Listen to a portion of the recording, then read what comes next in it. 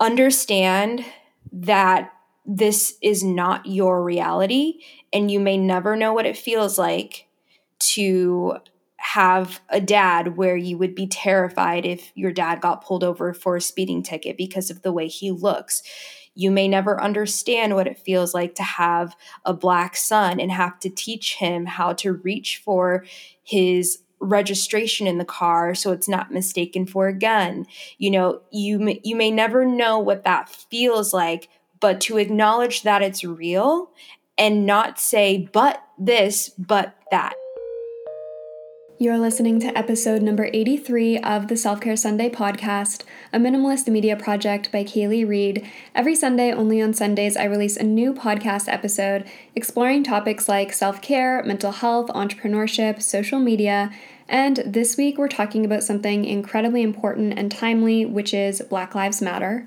This is something that I haven't talked about on this platform before, and this is actually going to be one part of a mini series of episodes around this subject, given the nature of events happening this week in Canada, the US, and really racism around the world. This is not just limited to North America, but obviously for the context of these episodes, I'm speaking with content creators here in North America.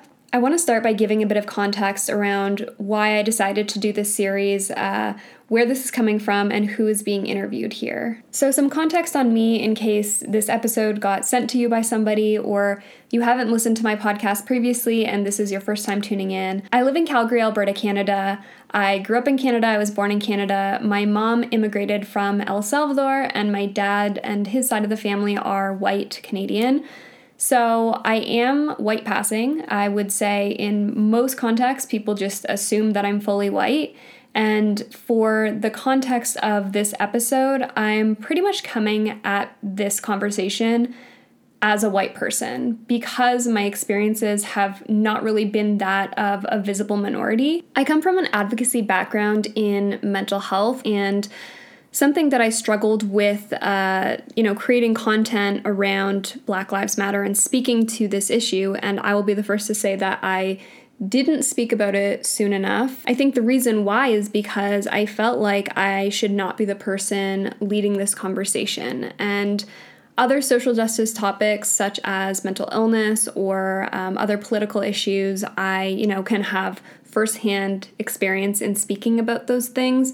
But this specifically, I felt like I shouldn't be the one speaking out about it because what if I say the wrong thing? It's uncomfortable as a white passing person, and I just didn't really know how to approach this conversation. And after speaking, thankfully, with my friends and other Black creators who I'm really grateful shared their time with me to have these conversations, I realized how actually incredibly important it is to be leading these conversations and to be a voice in these conversations as an ally and as a white person or white passing person, because quite frankly, our Black friends and Black voices are not being heard, and often Black voices are not taken as seriously as white voices, especially when we talk about politics, when we talk about human rights, when we talk about racial injustice.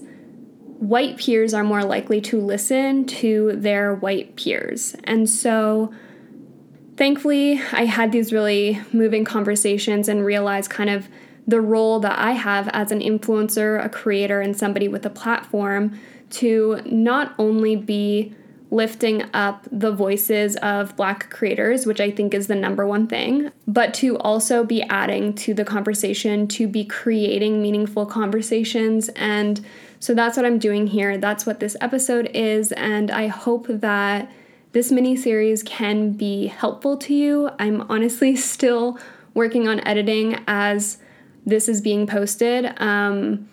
This first episode is one of, I'm going to guess 3 episodes that I'm going to post on this matter just because I have so much content around it now. But I really, really, truly hope that you can take something away from these episodes, that you learn as a white person if you're listening, as an ally, as another minority who might not be Black, how you can help support your Black friends. And we're going to get into that conversation very shortly. So this episode particularly is about how to use your voice as a white ally. I know for me, I was uncomfortable and scared of saying the wrong thing or asking the wrong questions and coming off as maybe insensitive, but the reality is that these conversations are just tough and uncomfortable to have point blank, and there's no real way around it, and we need to be having them anyways. So in this episode, you can expect to hear just an overview from the creators that I'm interviewing as to why it was important for them to speak up on this issue, and particularly on this podcast, why they lent their voices. If there is a right and wrong thing that you can say as a white person when speaking to your Black friends, as well as touching on different issues around what white people can do to hold each other accountable and whether or not this has become a breaking point when it comes to racism in our society. So now the content creators, I want to introduce you to 3 of my friends and creators that I've had the pleasure of working with and supporting. The first is Carly at YourGirlCarly, and I'm going to link all of their handles in the show notes below if you want to go follow and support them if you don't already. Carly is a content creator based in Edmonton, Alberta. She does a lot of body positivity content. She has almost 200,000 followers on TikTok, and she is a very vocal, outspoken advocate, so I'm really happy to have her on board. The second creator I have on board this series is Tanisha Cherry, and Tanisha is one of my friends based in Calgary, Alberta, Canada. She's another digital content creator. She's launching a podcast shortly, and Tanisha has had the experience of living in both Canada and the United States as a Black woman, which comes into some of the conversation we have around Canada and the US and how racism looks differently, which will be in the second episode of this series. And then the third content creator that I have on board is Hey Bria Jones. I'll again link her information in the show notes. She is a fashion content creator. She has almost 200,000 followers on TikTok. I have the pleasure of working with her at my agency very closely. Bria lives in Kansas City in the United States, so her perspective is more coming from on the ground in the US, where things feel much more, I think, tense than they do here in Canada.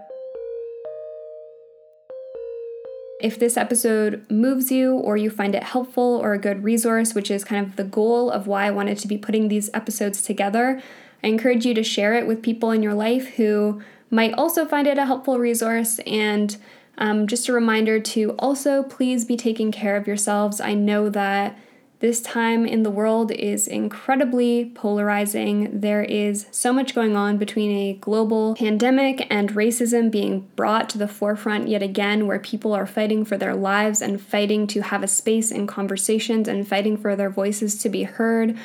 Take care of yourselves, practice self-care, and I hope that this conversation can also be a form of self-care for you. And with that said, I'm going to get into today's episode. We start the conversation around how the burden of education continually falls on Black people and how these creators have been feeling this week having all these conversations. Here's Tanisha. I'm exhausted. I'm exhausted of always having to carry this burden with me. I'm exhausted that, I'm in this city and I still feel so alone, even though we are so multicultural, and even though there are more Black people. It's upsetting. And it's great that other people are holding our counterparts accountable, and it's great that they're responding to it. But it's almost starting to feel like some people are just posting the quotes just to not look bad. They're not actually taking the time. And then a lot of people aren't even doing the research on their own. Like their questions are, how can I do this? How can I do this? And it's like, did you read my whole stories? Like I've been posting a lot of resources on books people can read, movies they can watch, other Instagram creators, what is white privilege? Like, do I need to do a blog post? Do I need to do an hour-long video about it? Because I'm posting this information to help you guys. And it's like, you're just blindly ignoring it and trying to get the quick answer. And I understand that people want to have the conversation, but doing a little research on your own, it means the world to actually bring something to the conversation. It's just like when people message me and say, I want to be a blogger. How do I do it? Like, what? like, I don't even respond to those questions anymore because like, you're not serious, you know, ask me a direct question. That's the frustrating part about it. It's like, I'm continuously having to, and then some people you're continuously having to defend why this is wrong. And it's like, all that said, and kind of feeling like a burden myself, I wanted to ask these creators why they were open to having this conversation, even though they've been doing it time and time again. Here's Carly. I think the reason I wanted to have this conversation is, one, this podcast is going to turn into a resource for so many different people to understand from specifically Black voices, which is going to be very, very beneficial in the long run. I also want to have the conversation because as much as I can sit here and say, like, you need to educate yourself, sometimes people do need a push in the right direction. So sitting down and having a conversation, like, conversation is key. Education is key. I also learned that for a lot of Black people, this is the first time their friends are even really asking them about race. For more on that, Bria weighs in on the discomfort she's been feeling, but why she's putting that aside to have these conversations. It's never gonna feel like a good time to talk about it. I just feel like someone has to, you know? And I can appreciate the fact that there are people that I know and love that want to do better and want to put more weight on their backs for this issue. So if that means putting myself through discomfort, then, you know, so be it. We just can't sit here and try to make it all feel comfortable. It's never going to. I would rather my friends be open and honest with me, like, hey, what can I do? Like, I appreciate that because, like, my entire life, my friends have never asked me, what can I do?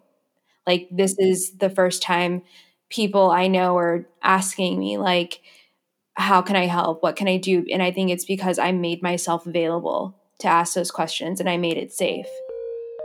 Something that all of my interview guests shared was that the most easy way to be a better ally is to simply check in on your Black friends, especially this week with everything going on in the world. Check in on them and ask how they've been doing. When I asked if there was a right or wrong way to be having these conversations, if there's things that we should or shouldn't say, here's what Carly had to say. White people are so uncomfortable by the idea of racism that they suddenly take the whole part out of their brain that they've been friends with this person for 1, 3, 5, 7 years. And then they suddenly don't know how to approach this person who they've shared so much of their life with. And they're like, oh, I don't know how to talk to them. Like, talk to them like a friend. Like, it's not like they just started being Black. They've been Black the whole time. Like, talk to them like a friend. Just be like, hey, how are you? How are you feeling? How can I support you? And support doesn't have to mean, how can I share resources and all this stuff? Support can literally just mean, hey, are you doing okay? Can I do something for you? Do you need someone to talk to? Do you need somebody to take your mind off of it? Do you want to go out and have a normal day where nobody asks you about anything? Like I said before, people suddenly are forgetting that we are more than our skin color. By asking your friends if they are okay, it's not asking them, how do you feel about racism? It's literally asking them, how are you as a person? In my conversation with Bria, we talked about how white people feel so uncomfortable talking about these issues, especially if they've never really talked about race before. We're not sure what to say. We're afraid of saying the wrong thing. And this was Bria's response. Yeah, so this is a really good point where I think the reason why allies aren't speaking up is because they're afraid of doing it wrong. And I can't say that that's totally valid. I mean, we live in a world right now, especially with like Twitter and social media, where you could get canceled so quickly. So I understand people thinking like, oh, I might say this the wrong way. And everyone is just walking on such eggshells right now. And personally, I need, you guys have got to make the effort because that's how you learn. Just like anything else in life, like if you fall off the bike, you got to learn how to get back. You know what I mean? You got to learn how to do it the right way. But the best way to handle these situations is to understand that this is not your reality, and you may never know what it feels like to have a dad where you would be terrified if your dad got pulled over for a speeding ticket because of the way he looks. You may never understand what it feels like to have a black son and have to teach him how to reach for his registration in the car so it's not mistaken for a gun.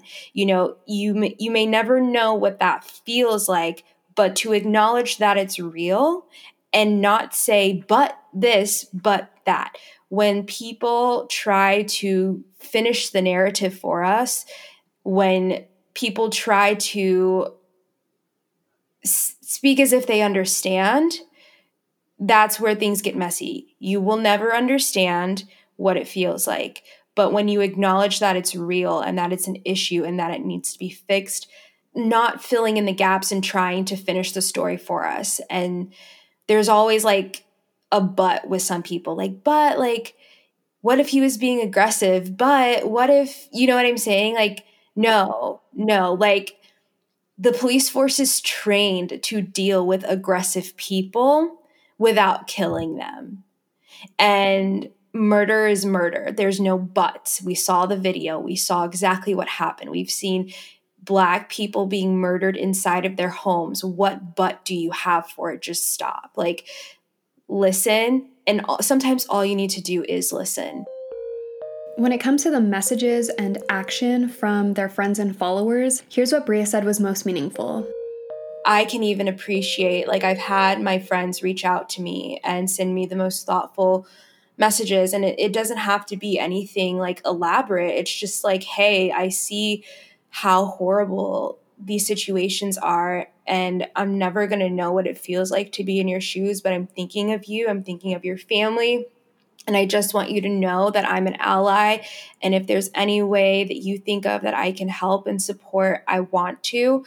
And that's literally it. And it's the most simple thing you could do to support the Black community right now. And I was honestly surprised to see how many of my friends had done that. I went to school in Arkansas, which, if you're not aware, Arkansas is not so diverse. I went to a school that the most Black people were probably the athletes at the school. And I obviously was not an athlete, but when issues would happen, like Trayvon Martin happened when I was in college, and I just remember feeling so alone and so isolated, and nobody understood how uncomfortable I felt. And I didn't talk about it. I didn't bring it up because I didn't feel safe. Literally everyone around me was white. So it just was one of those things where I didn't feel like I had a safe space to even talk about it. And I didn't know how to have an opinion then anyways in college, but I understand that feeling of isolation during those times. And so if there's anything I could hope others do is think about your Black friends and just check in on how their mental health is. To repeatedly see a Black man being suffocated on your feed and you're not trying to see it all the time is very triggering. And it's been very triggering for me. So we've heard a lot of the do's, of things that we should be doing to be better allies, but I wanted to ask Tanisha if there was any don'ts that we should keep in mind while having these conversations. Don't be dismissive, and also don't be defensive. And that's just the biggest thing. If you're going into it with sound, body, and soul, thinking about those three things, I don't feel like there's anything that you can say that will upset that person. Because honestly, we are so grateful that you guys want to talk to us about it. You want to have a conversation. You want to be a part of the change. People are sitting here posting about how you can be a better ally. People are saying, I want to be an ally. I thought I was an ally, but I guess I'm not. So I need to change what I'm doing. So I don't think there's anything people can really do except for being defensive, interrupting them, listening to not understand, but to create a rebuttal. That's the biggest thing. And while we've been talking a lot about what white people can do to support their Black friends, we haven't really talked about what white people can be doing when talking with each other. And this is something Carly brought up with me. Something else I actually want to touch on is the notion of white friends letting their white friends slide. White people what they need to do right now, white people need to talk to other white people and hold other white people accountable for their bullshit. White people who make racist remarks will not respond to Black people, people of color, telling them that what they're saying is racist because they perceive Black people, people of color, etc., as less than them. So they will not absorb this information and be like, oh, maybe what I'm doing is wrong, because they don't care about our opinion. The best thing white people can do is hold other white people accountable. If you see it on social media, have a discussion. If you see it in person, speak about it. There's been so many examples where police have been speaking to Black people, people of color, and a white person has interjected and the situation has been diffused. And that is an incredible way for white people to use their privilege for the betterment of society. To your point about white people interjecting in conversations that police are having with Black people, I did see a video this morning where at one of the protests, there was like a wall of white people in the front. Yes. Because the police were not doing anything to the white people. So they just like created a wall before all of the other protesters, which simple, effective, crazy that it takes that to stop the violence. But that's the thing. White people need to understand their privilege, and then they need to use it in an effective way. And if that is literally putting yourself between the police and Black people, that's a thing that you got to do. The thing is that a lot of people are too comfortable and they don't want to be uncomfortable. Being uncomfortable is a horrible feeling. We all know that. But fearing for your life is way worse. Then we got into a conversation about the protests in the United States and how a lot of these protests are turning violent. A lot of people disagree that violence is necessary when protesting, and this is what Bria had to say about it. Well, my first thing that I'm going to say is anyone that is triggered by these riots, you should look a little deeper into who's starting them. The media portrays one thing to look a certain way. And I have friends who are actually in Dallas right now because I'm from Dallas, Texas. And it's not Black people starting those riots. A lot of them are white, and that's not what you're hearing. So I would say to first look a little deeper into that. And of course, these are the things that you're not going to see because these are that's exactly what people want you to say. That's exactly what the media wants you to think is, oh, here's Black people causing chaos again. Like, here we go. Well, we did a lot of peaceful protesting, first of all.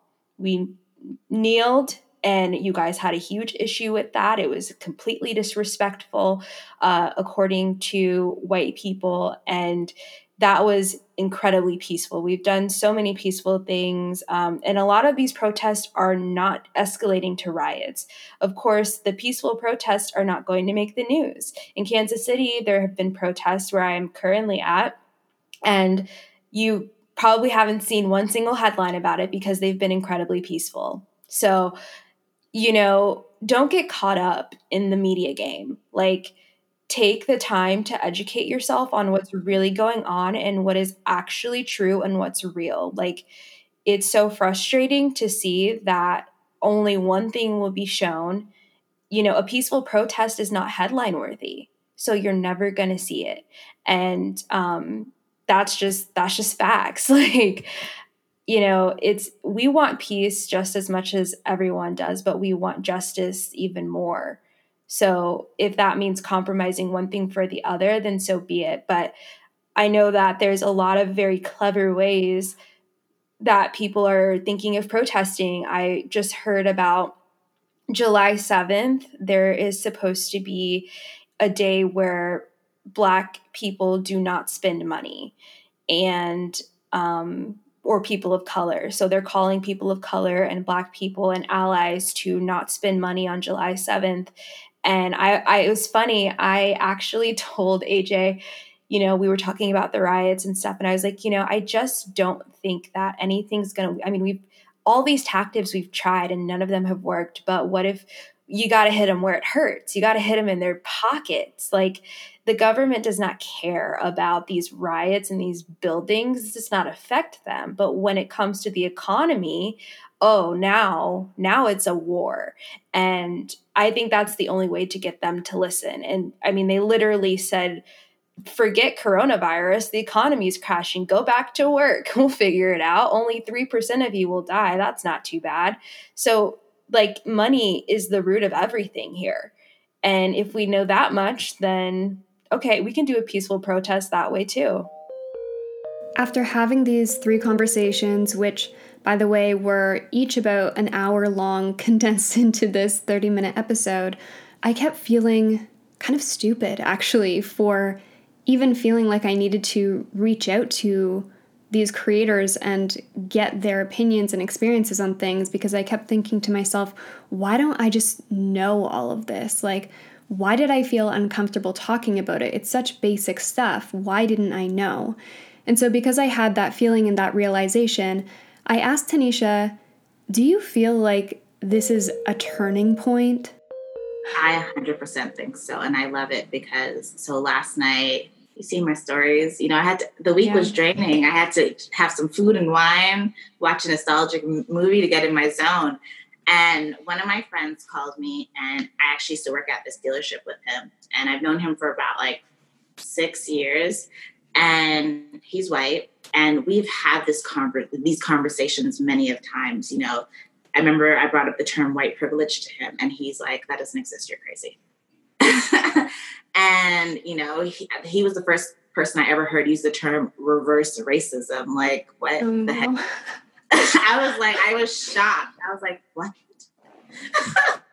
And when the whole Colin Kaepernick thing happened, he had such a strong opinion that, we have to uphold the authorities. If we're not going to sit here and abide by their rules and allow them to do their jobs, the system is crumbling. And I'm like, how are we friends? And he's a great person, but I'm just like, this is a problem. And we get into these heated arguments. And how I know we're at a turning point is because yesterday, out the blue, he called me last night and he's like, I wanted to call you and just apologize. And I was like, what'd you do? I just saw you last week. What are you talking about? And he's just like, everything that's happening in the world, I just was reflecting on all the conversations we have, all the arguments we've had about race, what your stance was on it, the things that you said, the terrible things that I said back. And he's just like, I apologize for not hearing you and just being so dismissive. He's like, I have literally stood on the sidelines and chosen to ignore what's happening, and to see someone get killed on film like that. He's like, it really has me feeling horrible. And it just has me thinking back to a lot of conversations that we had. And he's like, I'm really sorry. And I'm here with you. And I know there's things that I'm probably going to continue to say, but I'm open to receiving anything that you say. And I want to learn and I want to do better. And I'm just like, wow. And he's older than me. So it's just kind of like, to think that, someone that has had this mindset for however long in their life, and we've had this conversation, I've tried to bring you onto the side of reason, and you have just resisted it as much as you can. And to call me out the blue like that. And it's not even just to feel it, but to feel a sense of, no, I need to speak to my friend about this right away. I'm just like, wow, this is amazing. And I think this is happening because it's not the first time we've seen a Black man killed on film. This has been happening for the last it's been happening, but it's been more prevalent on social media for the last 4 years or 5 years, one after the other. But I think it's because everyone's inside. People, don't have any distractions. They're hyper aware of content that is being, given to them on social media. Whereas usually we're busy, we're on the go. You see a headline, you keep scrolling. But now people are really diving in. People are unfollowing people that they followed on social media because they're realizing that you're actually not relatable. I actually am not connecting with you. I actually don't like you, whatever the case is. You're not that funny. Like, people are getting to know the people they're following, and they're changing that. But now they're also taking in what they see, and they're diving in because you don't have anything but time. They're Googling, they're doing their own research. So I think because we have this moment of stillness and then this crazy thing happened, people are like, wait, what? Like, what's going on? And they're following it and they're paying attention and they're really feeling it because, again, we don't have those distractions as we normally did. So I feel like that's why this is so, I feel like that's why it's making such an impact. And that's why people are speaking out. And then I also think that, as a Black community, I feel like for the first time, we're being very vocal because we know we have the eyes and ears on us to call people out directly and say, look, I'm not going to be general anymore. I'm not, subtweeting or sub-posting. I'm not sending subliminals. I'm being direct. I need my white friends to stand up for me, okay? Because this could be me. This could be my family member. This could be my colleague. This can be anybody. And I need you guys to stand by me and say that you want me to live, because that's really what it comes down to. You want me to live. You want me to be able to safely walk down the street, go for a job. You want me to be able to go to a store and purchase something with my credit card. Like, you want me to make it to the next day. To wrap this episode, and after having so many conversations over the past few days, I asked Bria if she had seen any recurring themes in these conversations and if there's anything that she wanted to leave as a final note for this episode. Yeah, I think a lot of people have been appreciative of my suggestion to make the biggest impact with your loved ones. It starts at the home. It starts with the people you know and love. And, I think everyone can say you probably know someone in your life or know someone that knows someone in your life that's racist.